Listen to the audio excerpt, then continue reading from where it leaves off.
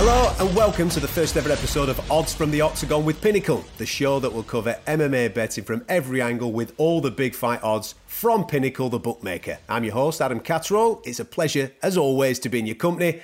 And today, we're going to be talking about the big fight card from Las Vegas this weekend, which is headlined by Dustin Poirier's trilogy bout with Conor McGregor, plus plenty more. We'll discuss the ins and outs of the MMA betting markets and provide our listeners with expert insights into what Pinnacle have ahead over the next few weeks in the world of mixed martial arts betting and moving forward. Now, we have Pinnacle's Chris McCarthy with us to explain to our listeners what action they are seeing on the betting markets ahead of the weekend, and MMA betting enthusiast William Jarman, who also works for Pinnacle, to provide some expert insight into where the value might be. A little later on, I'll be catching up with Nick Peet, who's part of the British broadcast this weekend for Poirier versus McGregor. Let's get to it. Now then, Chris, as you know, I have sent over to you my fights to look out for throughout the course of July in mixed martial arts, 3 of which are happening this weekend at UFC 264, all available on the Pinnacle website right now.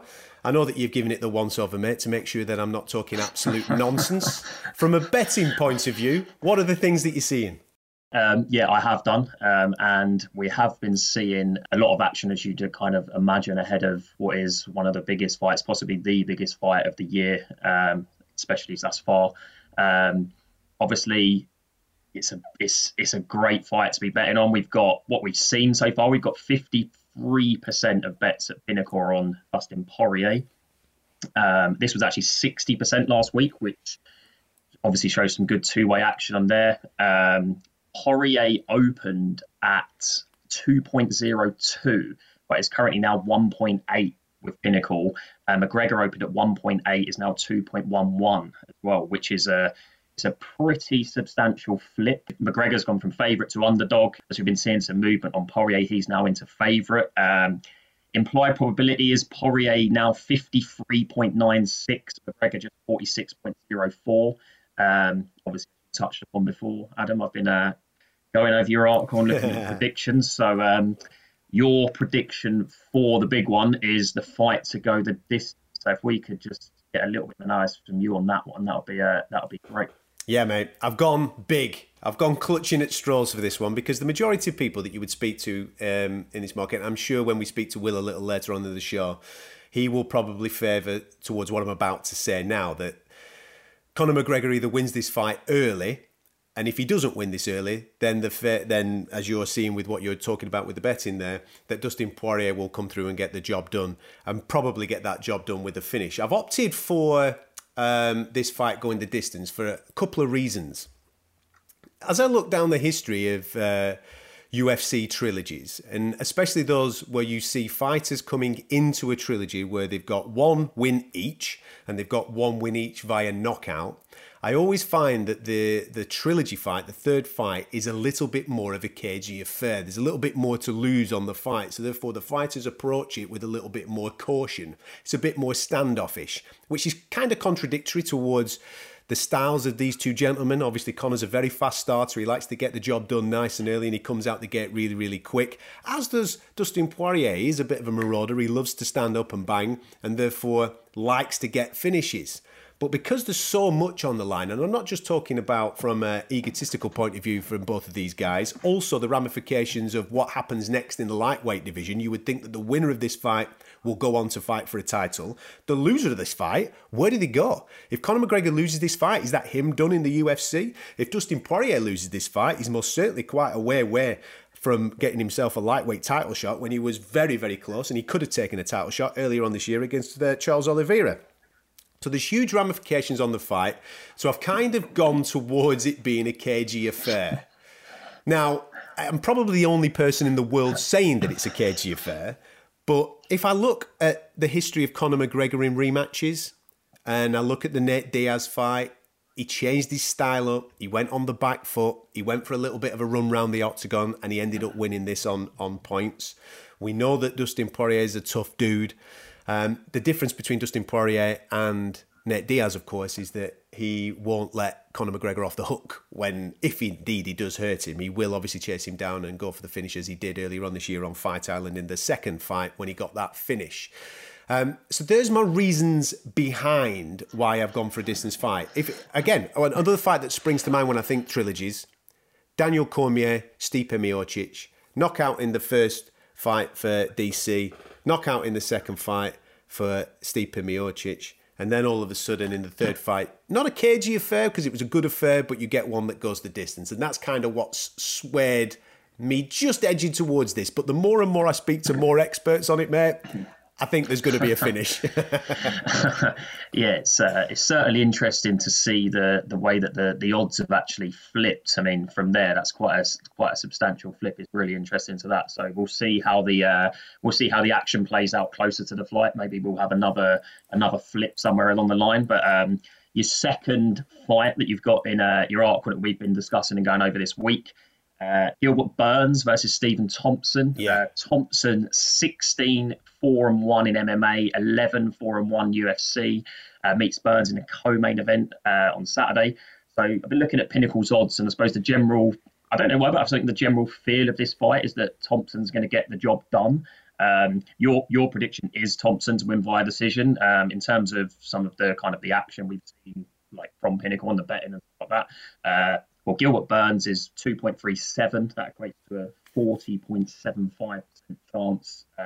Thompson, 59.2% chance at 1.63. So he is the favourite.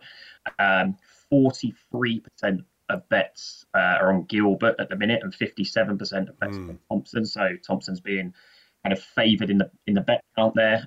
We haven't seen much movement at all in terms of like the opening line to present. So I suppose that's obviously a good indication if you're probably a Thompson backer. You've gone Thompson via decision, Adam. What's your analysis and thoughts on that one, Pat?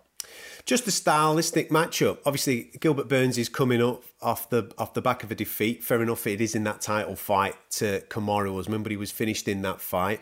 And ever since Stephen Thompson was finished against Pettis, the first time in, 80-odd professional fights, both in mixed martial arts and kickboxing, that he's ever been knocked out. Since that, he's just looked brilliant. He's looked absolutely brilliant. He looks freer. He looks sensational against Vicente Luque. Last time out against Jeff Neal, he put on an absolute clinic. And I just think at range, he might even be the best in the division at range when it comes to striking. He's got that beautiful karate style.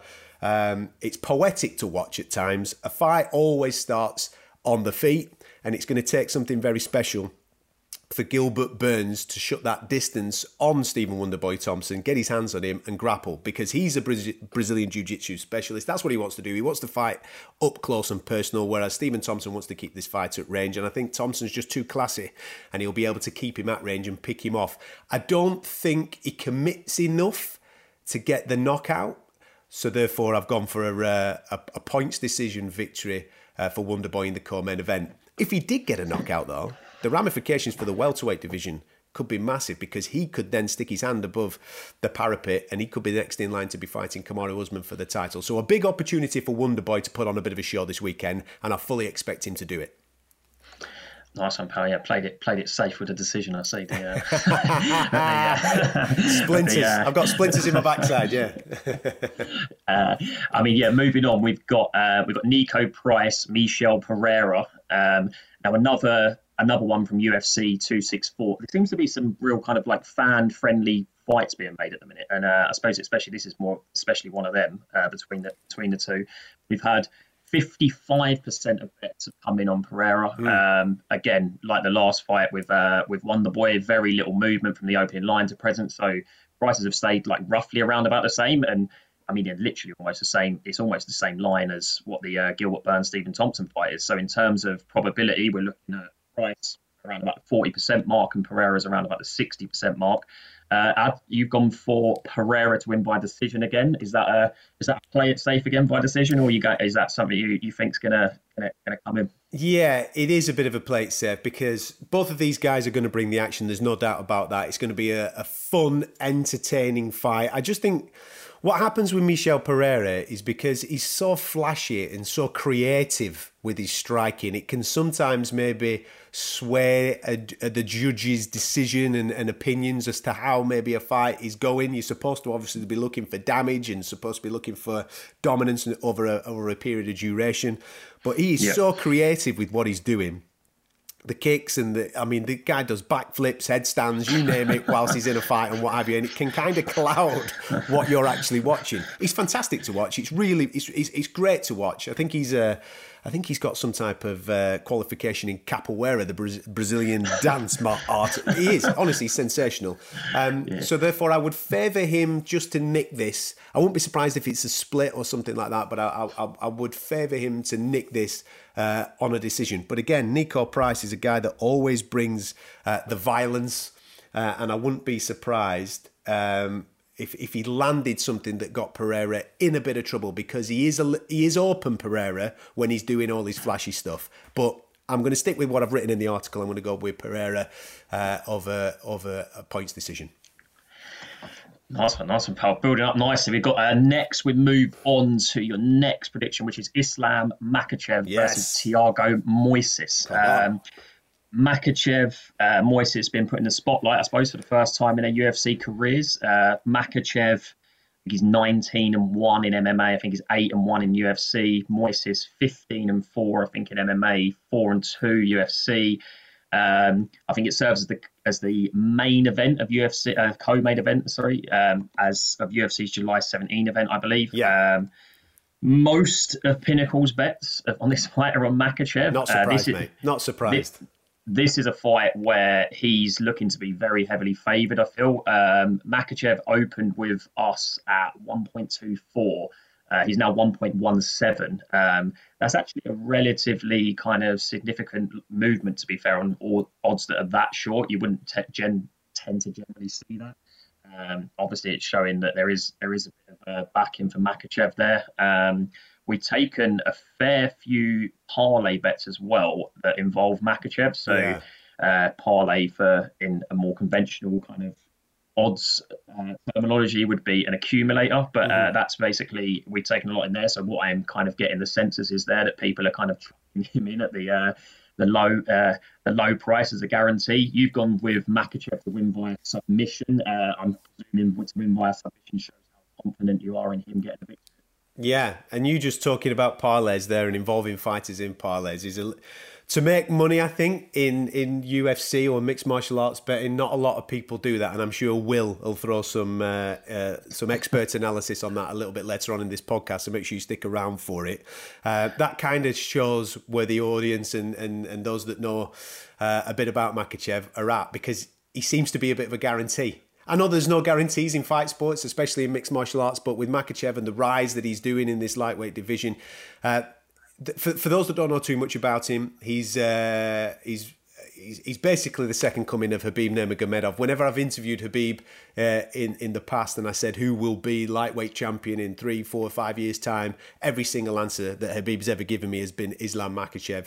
He's got a very similar style to Khabib Nurmagomedov, and I'm not, throwing cold water on Thiago Moises, who's an elite level fighter. I would have expected a stiffer test at this stage of his career for Islam. However, there's not many in that top 10, top 15 in the lightweight division that are going to put their hands up voluntarily to fight this fella, because they're risking their own status and so much when they could probably take more competitive fights in and around the 155-pound division. I've gone for a sub, mainly because of his grappling style. The kick can whack a bit as well, but I've gone for a submission, mainly because of his grappling style, and he just seems so... He's started to become so comfortable now in the Octagon. I think he's got used to the bright lights. His style is so... He just suffocates you. I can't see Thiago Moises doing too much against Islam Makhachev, so I'm going to favour Islam. I might even go even bigger on this and say something like a second round submission. I'm that confident he'll win. That's where I'm going. An absolute specific shout out. Love that. We've got moving on. We got Misha Tate versus Mari and Reno. I hope I pronounced that one right, because that's one of the more difficult ones to say. But Pinnacle's kind of action on this, we've got the odds at 1.84 for Tate and 2.04 for Reno. 66% of the bets on Tate, but yeah, I suppose just kind of, I suppose pretty much what the market's saying in terms of the odds.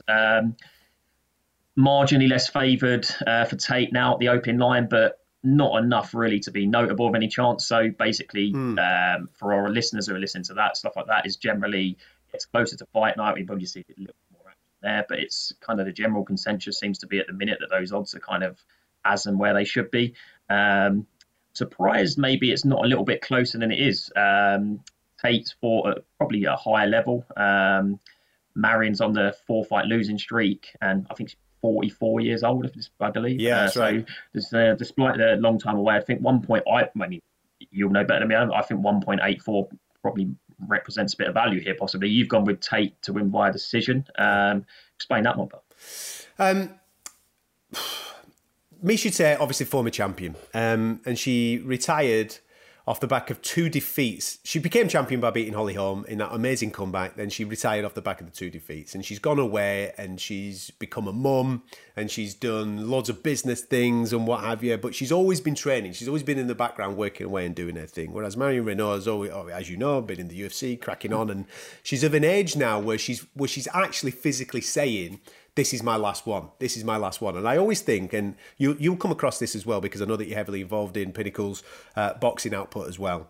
When fighters start talking about retirement, for me, they've already got one foot there. They're already half checked out. And that is a very dangerous thing to be doing. Whereas Miesha Tate has checked back in. She's here for a reason. It's not financial. She's done very well financially. She's an astute businesswoman as well outside the Octagon. So she's here for a reason. She believes that she can obviously get back into title contention. And I genuinely think that this fight might be a little bit of a layup for her to show off some of those skills. It's hotly anticipated, this comeback. I don't know if she's got enough power to put Renault away. She's most certainly got the grappling skills to maybe check her out. But I just think with the first fight back, I'm going to play it safe and I'm going to go for a decision victory for Miesha Tate.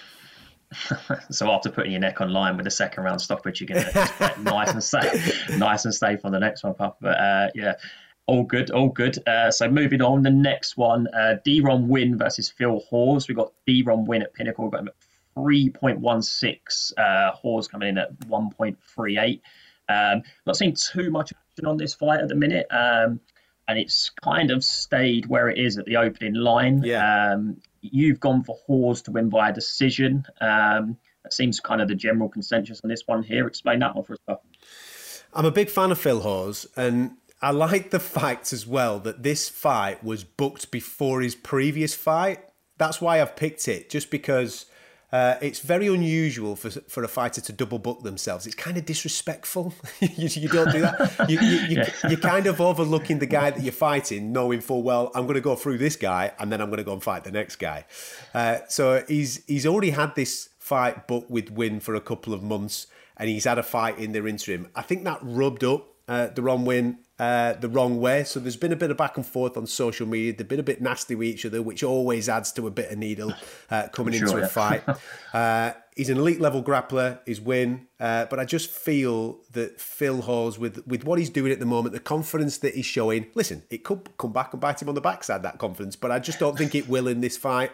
I'm a big fan of him, and I think he will get the job done. But because D-Ron Win is an incredibly tough dude, again, and it's only over 15 minutes, I've gone for a decision victory there as well.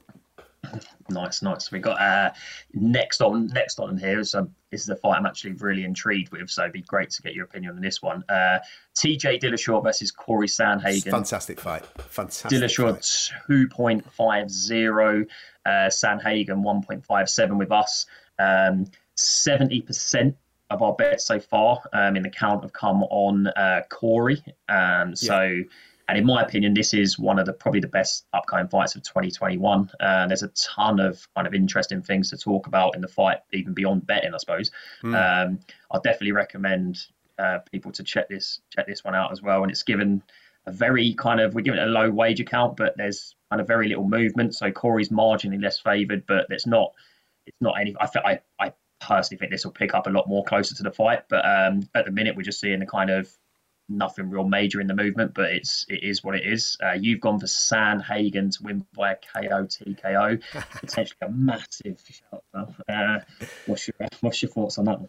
Might be a bit of heart speaking overhead there, but you're right. It's going to be an unbelievable fight. I think because obviously people at the moment are concentrating on what's happening with Poirier, McGregor, and various other fights that are a little earlier on in the month. They're not fully invested in this one as of yet, but as we get closer, they most certainly will. Again, massive ramifications for the division. Corey Sandhagen has been absolutely outstanding since he was defeated against Aljamain Sterling early doors. His last fight against Frankie Edgar, where he knocked him out with an unbelievable shot, was probably one of the knockouts of the year. He's brilliant. He's absolutely brilliant, is Corey Sandhagen. So just let's park him to one side for a second. TJ Dillashaw is the former champion, of course, but he's been out the Octagon for over 2 years now. He got caught cheating. He got popped for EPO and various performance-enhancing drugs. He held his hand up. He said, "Yep, I did. I've been doing bad stuff." Now, listen, we've all got our opinions on drug cheats in fight sports and professional sport in general. But the rules are the rules. He's gone. He's served his ban, and he's now back. This is his first fight back since that ban. There's loads of unanswered questions. Where's he at? How good is he? Has he still got it? Has he been doing the training and what have you? And is there going to be Octagon rust? That's where I'm at, because Corey Sandhagen's been in there, he's been grinding, he's been fighting the best of the best, and he's been knocking out dudes as well in sensational fashion. So I'm opting for the younger, fresher guy, the guy that's a little bit more active right now. And I also just think the guy that's just hot. He's hot right now, man. And I just think that because of those knees that he throws up the middle, because of his striking capabilities and his grappling capabilities as well, I could have even gone for a submission here. I just feel that Sandhagen will want to make a statement because he wants a title shot. So I think he's going to go out there with bad intentions and he'll get the job done and he'll finish TJ Dillashaw. Nice. So I suppose the general consensus there on the betting front is basically Sandhagen is going to win. So for me, yeah. I'm there for our opinions. And lovely. We've got moving on to only a couple left on your pick. We've got Askarov versus Alex Perez. Yeah. We haven't actually priced this fight up yet. We're still waiting for a couple of bits of information to come through and we price this up, but we will have odds closer to the fight. Askarov probably feel a bit hard done by not receiving a title shot for the next fight. And I mean, this is a mental stat this as well. He only has 20% hearing such. So I mean, how does that work in terms of like corner work and stuff like that when you've got 20% hearing? I mean, you've gone with Askarov to win by a decision as well. Couple of fun facts in there to kind of talk about and kind of relay onto the betting front. What's your thoughts on that one? Askarov's a Paralympian. He competed at the Paralympics. He's a sensational mixed martial artist and now obviously competing in the UFC. Alex Perez is no joke. This whole division's no joke. It's a fantastic division. For a long period of time, obviously Demetrius Johnson was the dominant king and nobody could really get at him until Henry Cejudo beat him and then blew the division up. And then he cleared off and then the belt became vacant. Davison Figueiredo comes in and breathes new light in there. And obviously recently we've just seen a fantastic performance from Brandon Moreno, who became the new champion.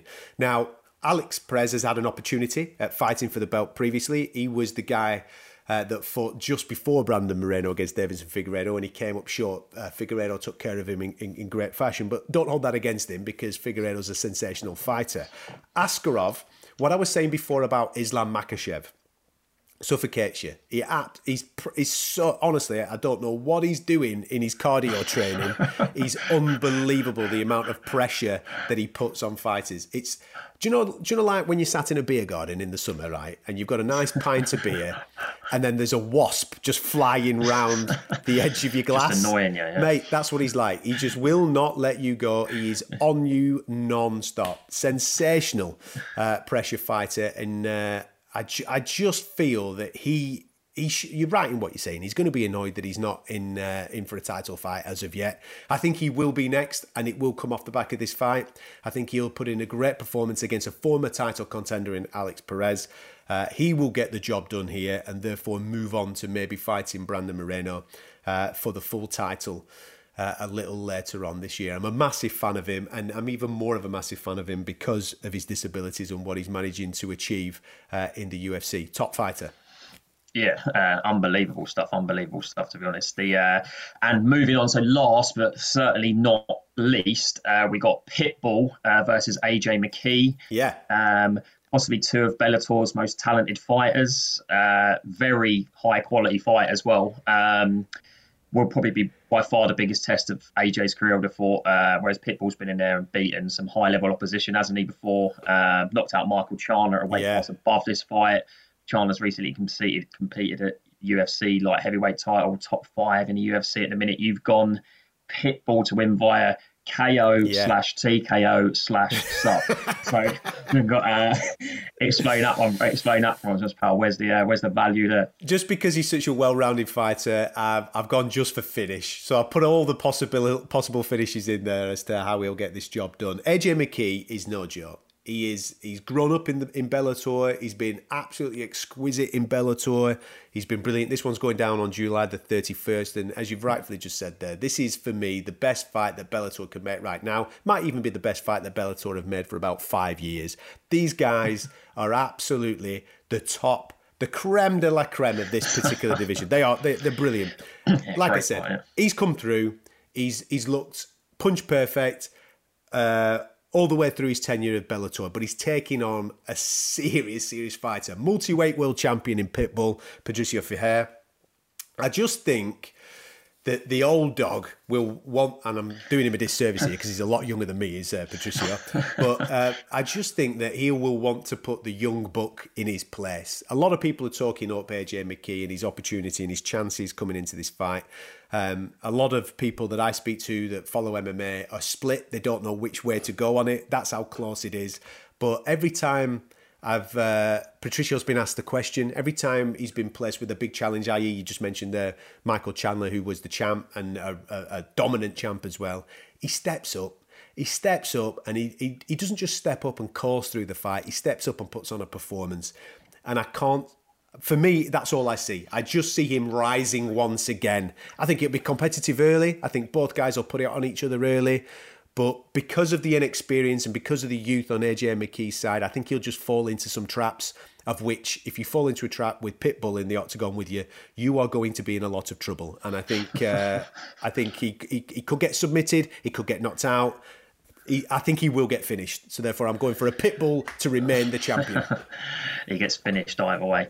Yeah, that's about it for your article, pal. It's been brilliant reading it and stuff like that.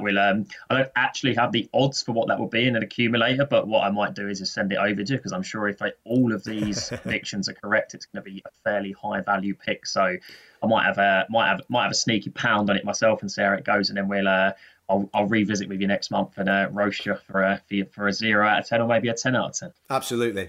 Stick with us here on the Pinnacle Odds from the Octagon podcast, because Will Jarman's going to be joining us shortly to give you some tips on what you've to be looking out for when betting on MMA. Right, time to get stuck into some expert analysis. I know what you're thinking. You've just had some expert analysis. Well, we're taking it up a level on the show right now. With Will Jarman, who is MMA bettor and also an employee of Pinnacle, and a man that knows what he's doing when he's looking for particular fights and particular value. Will, welcome. How are you? I'm very good, thanks. How about yourself? I'm good, man. I'm good. Looking forward to the fights throughout the course of July. You've just heard me and Chris going back and forth on my article and some of the fights that I've picked out. I know that you've picked out a couple of similar ones, but you've also got an eye on a few other ones that are floating around UFC 264. But before we get into them, Will, what factors should we be considering when we're betting on MMA? Of course. I guess at the end of the day, it's the oldest adage in the book, is that styles make fights. I think first and foremost, you want to consider the styles of each of the fighters. So if we take the main event for Saturday, we're looking at McGregor and Poirier. You would expect this fight to take place on the feet. Dustin did shoot for a takedown early in the second fight back in January. You wouldn't expect that to be a massive part of his game plan. So you would expect it to be two strikers. Whereas, say, if we look at the co-main event, Stephen Thompson and Gilbert Burns, Stephen Thompson is entirely going to want to keep it on the feet. He's one of the best strikers in the sport. Whereas Gilbert Burns has a lot of power, but his striking, whilst good, just isn't as good. But he has incredible jiu-jitsu. So you would expect, is going to want to look to take this to the ground, control Stephen Thompson, and try and work for a submission. I guess that brings us into the paths to victory. Each fighter is going to have their own domain that they want to keep this fight in, and if they can keep it there, then that's going to be the absolute best way they can get the win. Stephen Thompson, as we said, wants to keep it standing. Gilbert Burns wants to take it down. McGregor and Poirier will be an interesting one because they both want to keep it standing, so it'll be a very interesting battle there, I think, to see who can impose their will on the other. One thing I also like to consider when looking at fights is the quality of the past opposition. Is that, for example, there was, this isn't a very, very extreme example, but a recent fight had, I think it was a 9-1 fighter took on a 6-1 fighter, where the 9-1 fighter's opponents' combined records were 45-73. And the 6-1 fighters was 28-5. So at first glance, 9-1, 6-1, with no other information available, you may favour the person with slightly more, on paper, experience. Yeah. But the quality of the experience there is just vastly different. You would say that the 6-1 fighter probably gained a lot more from his fights, has fought, on paper, higher level opposition. And so it's something to keep an eye on, that you can have two fighters who look like they have very similar experience, but they can have spent vastly different amount of time in the cage. They can have fought very different calibre of opponents. Yeah. And in turn, the more high-level opponents you face, the better experience you gain and the more high-level you become yourself. Yeah, I think fight sports enthusiasts that also take in boxing as well will be familiar with what you've said there, because I think mainly in boxing there's a lot more padded records about, aren't there? You know, you get guys coming over fighting elite level prospects, as you've just said, with 9-0, 10-0 records. You think, oh, this guy must be all right, but then you actually have a look into the resume of it and they've just been fighting guys with losing records, and then obviously that then plays out on the night of the fight. It's I think it's massively important that the quality of the opposition. At what type of level have you been competing at in order to then justify a pick going into a fight? And I think I said that a little earlier on in the show. For example, when myself and Chris were talking about the fight that's coming up between Corey Sandhagen and TJ Dillashaw. Just length of time outside the octagon for TJ is what I was referring to, and then the quality of the opposition that Sandhagen's been in the octagon with of recent times, with Marlon Moraes knocking him out, Frankie Edgar, former champion, knocking him out. That type of thing is what you're referring to there. And also, do you look at activity? Is activity a thing that you look at, how regular people are fighting? For example, in that fight that I've just mentioned there, with TJ Dillashaw being out the octagon for 2 years, does that come into your thinking at all? I think for sure it's something you have to consider. Dominic Cruz is a very famous example of someone who doesn't believe in ring rust. He thinks it's all mental and that you should be ready to fight. Once you sign the contract and get to the fight, you should be ready and you shouldn't allow ring rust to affect you. But I think he's definitely in a minority. There are a lot of times that you see someone come off of a long time away from the sport and they don't look as sharp as they used to. I think that could be a factor in that TJ Dillashaw-Corey Sandhagen fight, is that Corey's been much more active. TJ, obviously, as you mentioned, is coming off a suspension for EPO. In the interviews I've seen with him, he seems to think he's in very good shape, ready to go. I think it'll be an incredibly interesting fight. Definitely one of the ones I'm looking forward to the most this year. On 264 at the weekend, obviously everybody's talking Poirier McGregor 3, and we're all excited about the co-main event as well between Gilbert Burns and Wonderboy in that welterweight clash. But is there anything else that you've looked at on that card that you can see a little bit of value for people? Definitely. This is one fight I think really worth keeping an eye on, is Ryan Hall versus Ilia Topuria.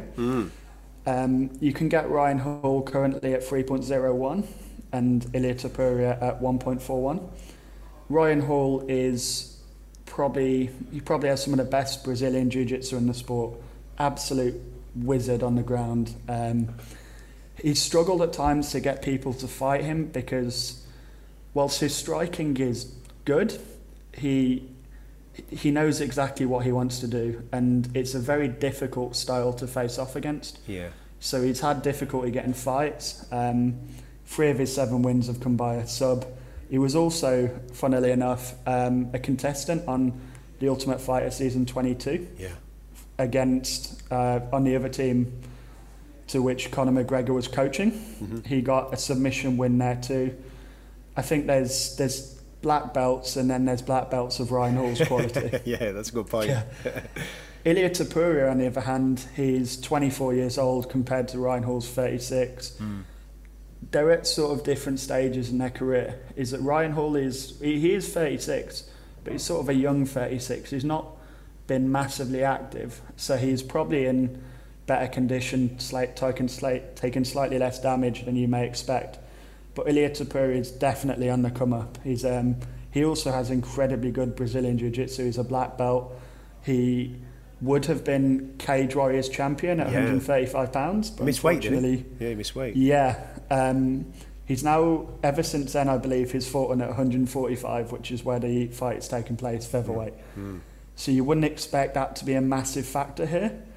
But he also has 5 wins via submission. If it goes to the ground, Ryan Hall, conventional wisdom would expect that he takes over. That as good as Ilia Topuria is, you would favour Ryan Hall. So Ilia Topuria, I would imagine, is going to look to keep this one standing because he's simply a better and more well-rounded fighter. So this brings me on to sort of one of the things that I think is worth considering, is that if we go back to the path to victory, if you think someone has overwhelmingly one path to victory, which you could argue Ryan Hall does here, is that he could win a decision, he could get a knockout, but you would likely say if he wins here it's via submission. So then at that point you may want to look at betting one of the prop markets, the method of victory, rather than the money line. Is that simply for whatever price you can get on the money line, if you think he can only ever really win one way, you can get a much better price there on the method of victory market. That's a nice tip, man. Never thought of it like that. That's good.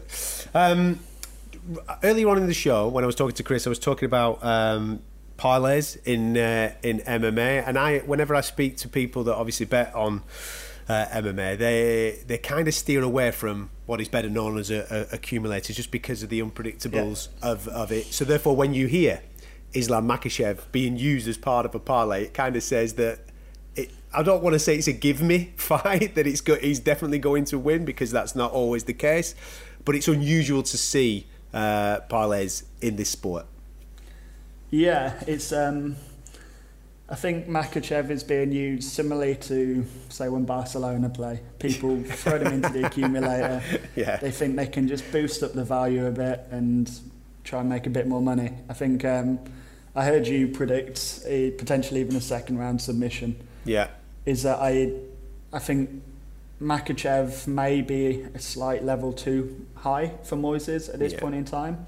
I think you also said that he's struggled to get fights against the higher ranks of that division. Khabib has for a long time now talked about that he's the heir apparent, he will be the lightweight champion. It's just a matter of time. And I think, the betting line certainly seems to suggest that people agree that Makhachev is going to be heavily favoured here and he's going to have his way with Thiago. Sounds good. Is there anything else that you take into consideration? Like earlier on, obviously we were talking in the show about Misha Tate coming back off a lengthy layoff. You've also got Conor, I suppose. He's been out for a long period of time, spending loads of dough and making it selling whiskey, mate. You know. So are there any other exactly? Are there any other factors that you take into considering, as well as obviously the nuts and bolts of what you've just spoken about? Yeah, I guess if you were to just call it the human element of things, is that these fighters are all still human beings. Is that you spoke earlier about the Misha Tate fight, is that she has done some media recently to talk about some of the difficulties she was having in her personal life back when she was fighting. Her personal life and her professional life were both very heavily linked, and neither was particularly healthy. She has now talked about she's at a new fight camp. She's in a much better place mentally. And she said that she always felt mentally drained before she fought. So that I think you said that she's been on a layoff. So physically she should be very well rested, but I think mentally as well, she should be in a very good place to come into this fight. So it's sort of the human element of things. So it's similarly, if weight cuts are undeniably a massive part of the sport, that some fighters are known for cutting a lot more weight than others. Some things that you can take into consideration is that if it's a short notice fight for a fighter who traditionally has a large weight cut, then that can factor into their performance. That if they're very mentally and physically drained from the weight cut, then that can be a big detriment for them on fight night.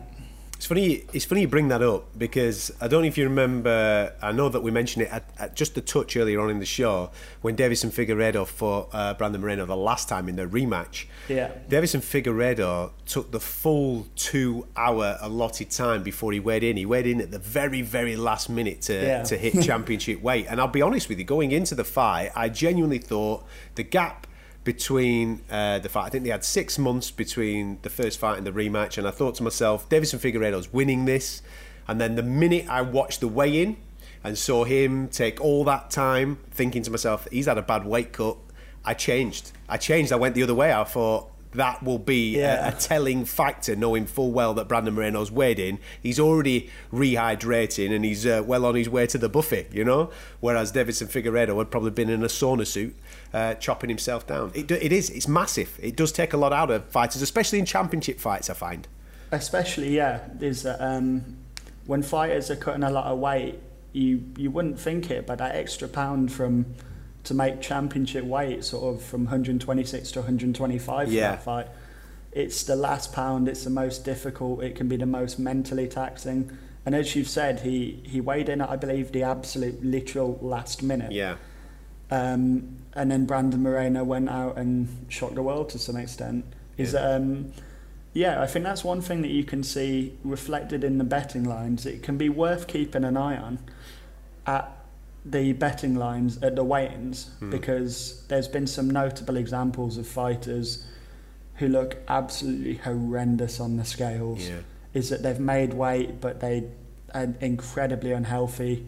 They've lost the battle before they've even stepped foot in the cage, especially now in the modern day where you can't use an IV to rehydrate.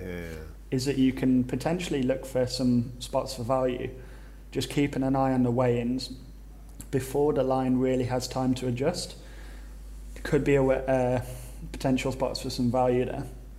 Completely agree, mate. Listen, pleasure. I've learnt loads now. I might make a few quid this weekend. Thanks for that, mate. Much appreciated. Thank you very much. Do stick with us because Nick Pete's going to join us to talk about the wider aspect of what this main event at UFC 264 means for Dustin Poirier and Conor McGregor. Right, final part of Odds from the Octagon, from Pinnacle, brings us to speak to Nick Pete, a man that works for every single media outlet throughout the course of a UFC fight week, even more so when Conor McGregor is involved. And he's a heavy part of the British radio broadcasting this weekend, which you will be able to hear on BBC Radio 5 Live. Nicholas, welcome, my friend. How are you?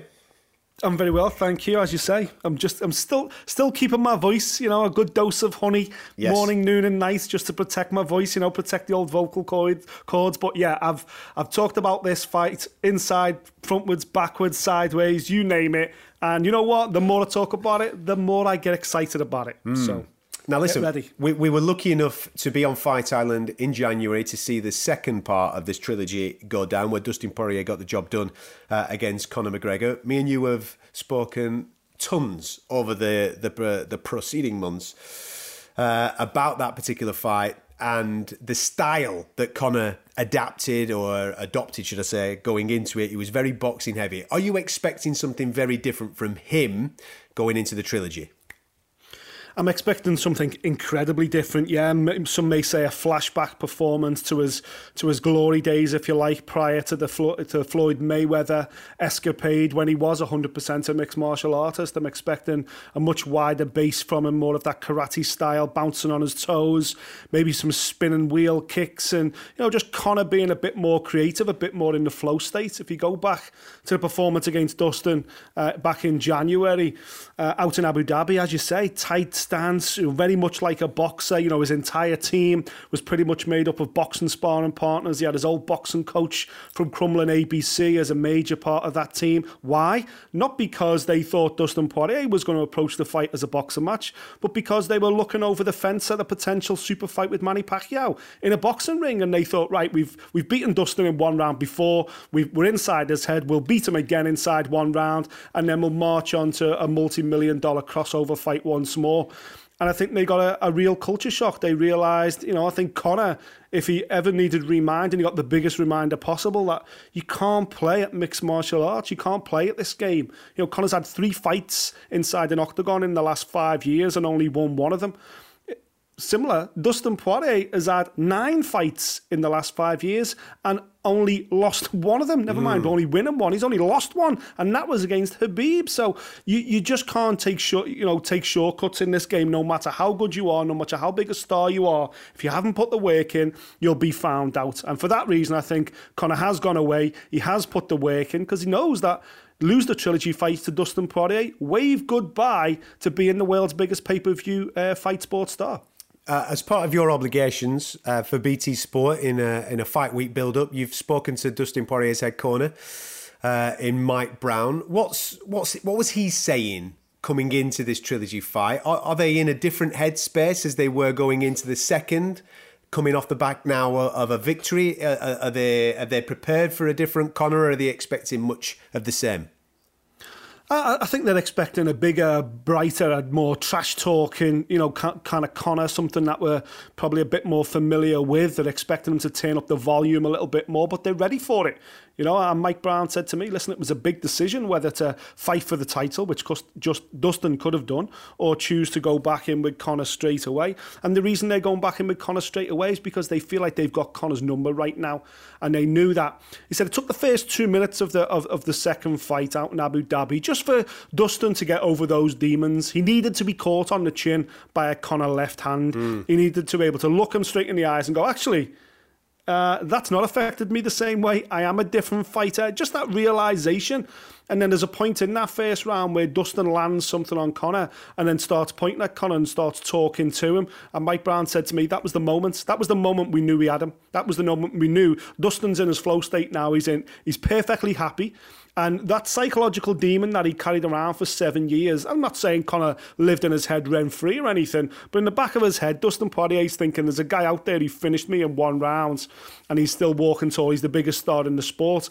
I want to get that one back. And when it gets announced for a second fight, of course, those demons are going to chip away at you. But 2 minutes into the fight, once he realised he could hurt Conor McGregor, boom, psychologically, it's a different headspace. And I think that's why the third fight is happening as quickly as it is, because Dustin, psychologically, is more than ready to take on Conor this week. Listen, I stand by my comment earlier on this week of this being the biggest non-title fight that the UFC maybe have ever booked. It could smash the pay-per-view records. That's how big of a fight this is, and mainly because of the ramifications for both of these guys.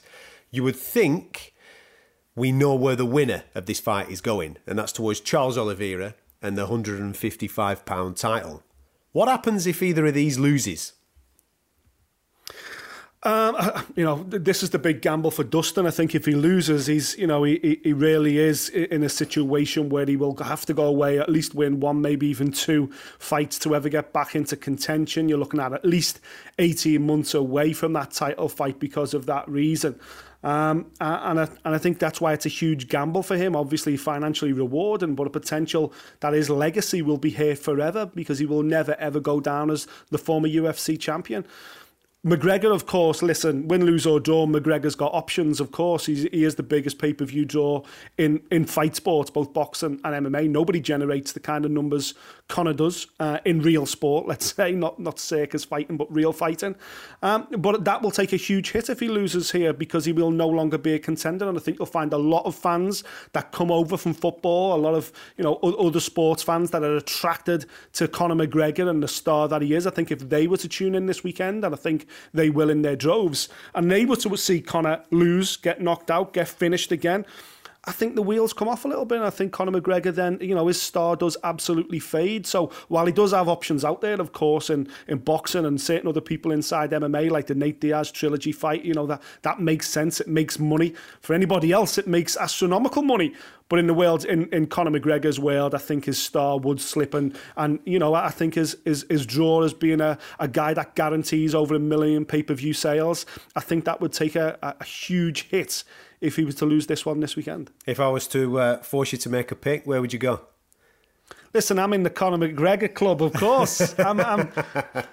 My kids are on sliced bread because of Conor McGregor. Listen, the guy, in all seriousness, the guy has brought more eyeballs to the sport than anybody in history. And I am a fight sports journalist. I have been for 20 odd years covering boxing and MMA. And for me, the more people that watch my sports, the more people that engage with fight sports, then, the more opportunities come my way, the better my life is and everything else. So, listen, I'm going to be honest and I'm going to be selfish. Of course, I want Conor McGregor to win. I want the gravy train to keep going. But what I can guarantee is Conor McGregor, the best version of Conor McGregor today, and we don't know what that looks like, will be in Las Vegas this weekend. And I guarantee that the very best version we've ever seen of Dustin Poirier will also be in Las Vegas this weekend. And for that reason alone, get ready for the fight of the year, or at very least, a moment of the year contender. I don't think it goes past 2 rounds. I think we get a sensational knockout and Conor's arm raised. But tell you what, don't poke fun at me if it's Dustin Poirier doing exactly the same thing the other way around. That's how good this fight is. Earlier on in the show, Will made a great point about the human element of this fight. And one thing that I'll say, and maybe you'll be able to back me up on this, is that nobody deals with the big stage like Conor McGregor. We've seen him face adversity before. We've seen him bounce back. We've seen him deal with pressure. I don't think he's been under pressure like he's going to be facing this weekend. But if his social media or anything that I've seen with his interviews this week is anything to go by, he seems to be reveling in it. There's nobody in mixed martial arts, there's definitely nobody in the UFC like Conor McGregor. Absolutely not, and as you say, if there was ever a man for the big occasion, this is the guy. He does feel like a once-in-a-lifetime athlete. I've been lucky enough to cover some incredible careers, GSP and John Jones and UFC, and the likes of Prince Nazim and Ricky Hatton and superstars like that over in boxing. Yet nobody has done the things Conor's done: jump up and down weight divisions, change of opponents within 24 hours, fighting for world titles, skipping through, winning one world title and then straight away going on and claiming another world title.